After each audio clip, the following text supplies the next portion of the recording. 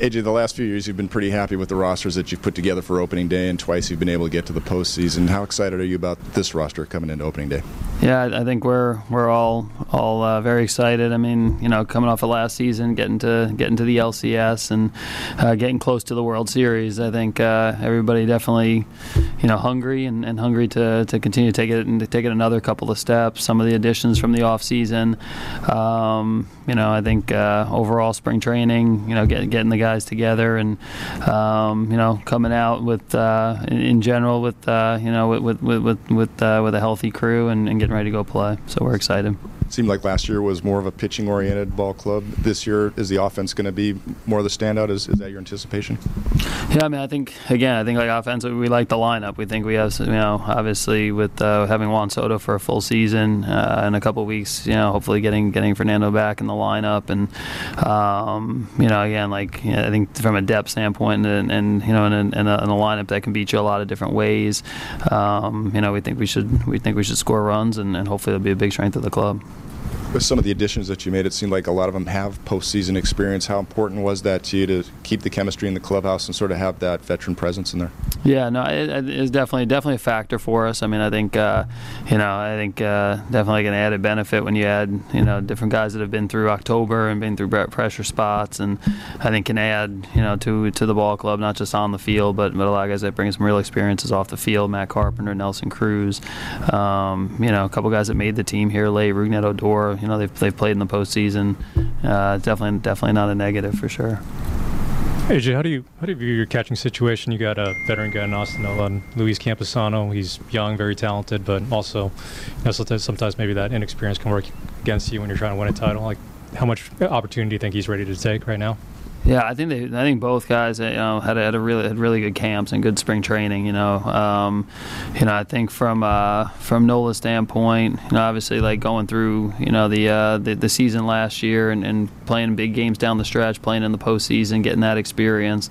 He's a guy that everybody has a lot of faith in and a lot of belief in terms of his ability to call a game, run a game, and a lot of people have respect for him there. And then with Luis, he's had a really good last 3 or 4 months. I think the last few years, like playing in AAA and then getting a taste of the major leagues, and then this off season, a little bit of winter ball, and then being here in San Diego, he's working out daily here at the ballpark, working out with Joe Musgrove, Tim Hill, some of the other pitchers, Yu Darvish, that were here, and he took it right into spring training. He had a good camp, and honestly, I think that's a spot coming into it that we've looked at that I think could be an improvement on last year's team, and those guys had a really good last 6 weeks. Do you think Luis is ready to catch 3 or more times a week in the majors?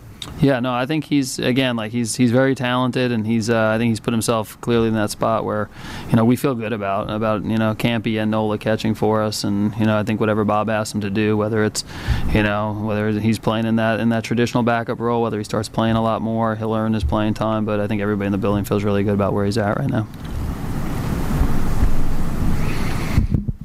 AJ, Bob has talked about just the chemistry of the team. He's asked about chemistry. He said it's not something he really worries about with this group. Manny spoke yesterday about not just having talented, but like good character guys. How hard is it? How rare is it to kind of meet the level of talent with character, chemistry, all those different attributes? Yeah, no, I mean, I think that's what all special teams they have that the chemistry standpoint, and it starts just by having like quality individuals that have similar goals, and obviously we've got a group from the last few years now, 3 or 4 years that have been together. We've had some different additions, but every time we talk about adding somebody, we're constantly talking about their makeup and how competitive they are, how much they love the game, how unselfish they are.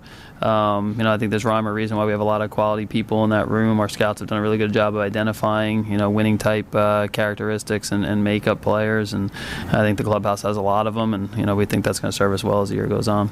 And somewhat tongue-in-cheek, but is there any correlation between how much you're able to spend going into the season and how you feel about the team and just opening day and launching into the season?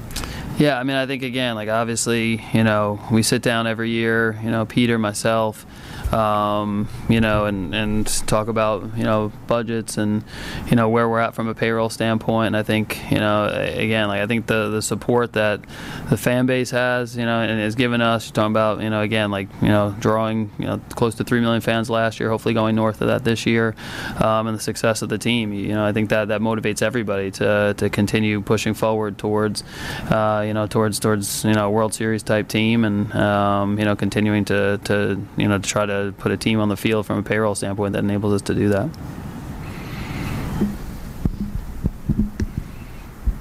AJ, Ryan Weathers is a guy who's had kind of an interesting trajectory with you guys. What do you make of his spring and kind of his what contributions, how important he could be going forward here?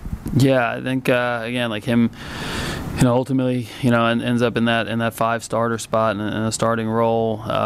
We saw, again, tick up in fastball, especially playability of the fastball, the ability to get swings and misses in spring training. The velocity on the fastball was consistently in the in mid to upper 90s at times, but somewhere in that 94, 97 range. The changeup was in play a lot for him here this spring training in terms of getting swing and misses there, and finding some secondary pitches and weapons that he can use against other clubs, and he's getting more comfortable with the spin. So I think for him, you look at the quality of his stuff in spring training, it definitely was a step up from what we saw last year.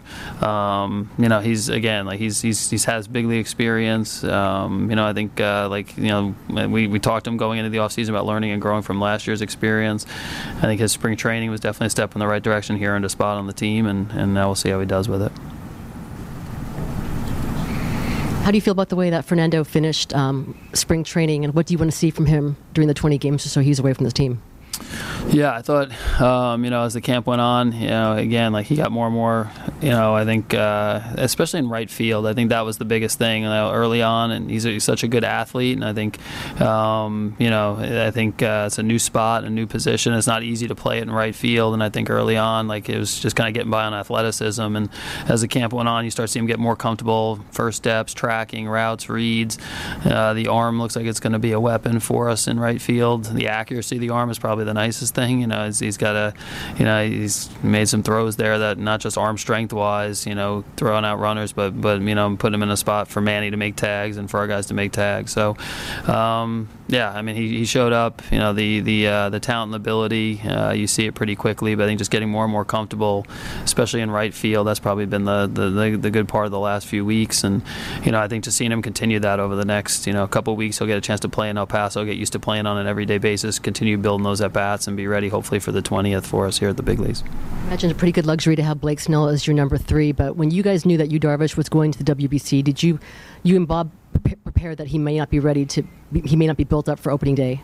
Yeah, I don't think we were really, again, he looked like he was, again, he got very prepared for the WBC in terms of the work that he did in the off season. So I think we went into it just open-minded that, again, that, hey, go enjoy your experience. It's probably a pretty special team in a time in Japan where, I think for Japanese baseball, for that country, it obviously means a lot to them, and what Darvish means to that staff and that team. So I think we want them to focus on that front and prepared that when you get into tournament baseball in the WBC, a lot of different things can happen. We've seen it with some of our players here this year. So I don't think we went into it going, hey, he might not be ready for opening day. As the tournament unfolded, and we started looking at it going, hey, enjoy your time there, go win go win the championship there for Japan and be part of that team, and then we'll figure it out when you get back here. But he threw, I think he was 5 innings today. It sounds like 80 plus pitches, and should be on turn here at the end of this week, beginning part of next week to take the ball and give us some innings. So.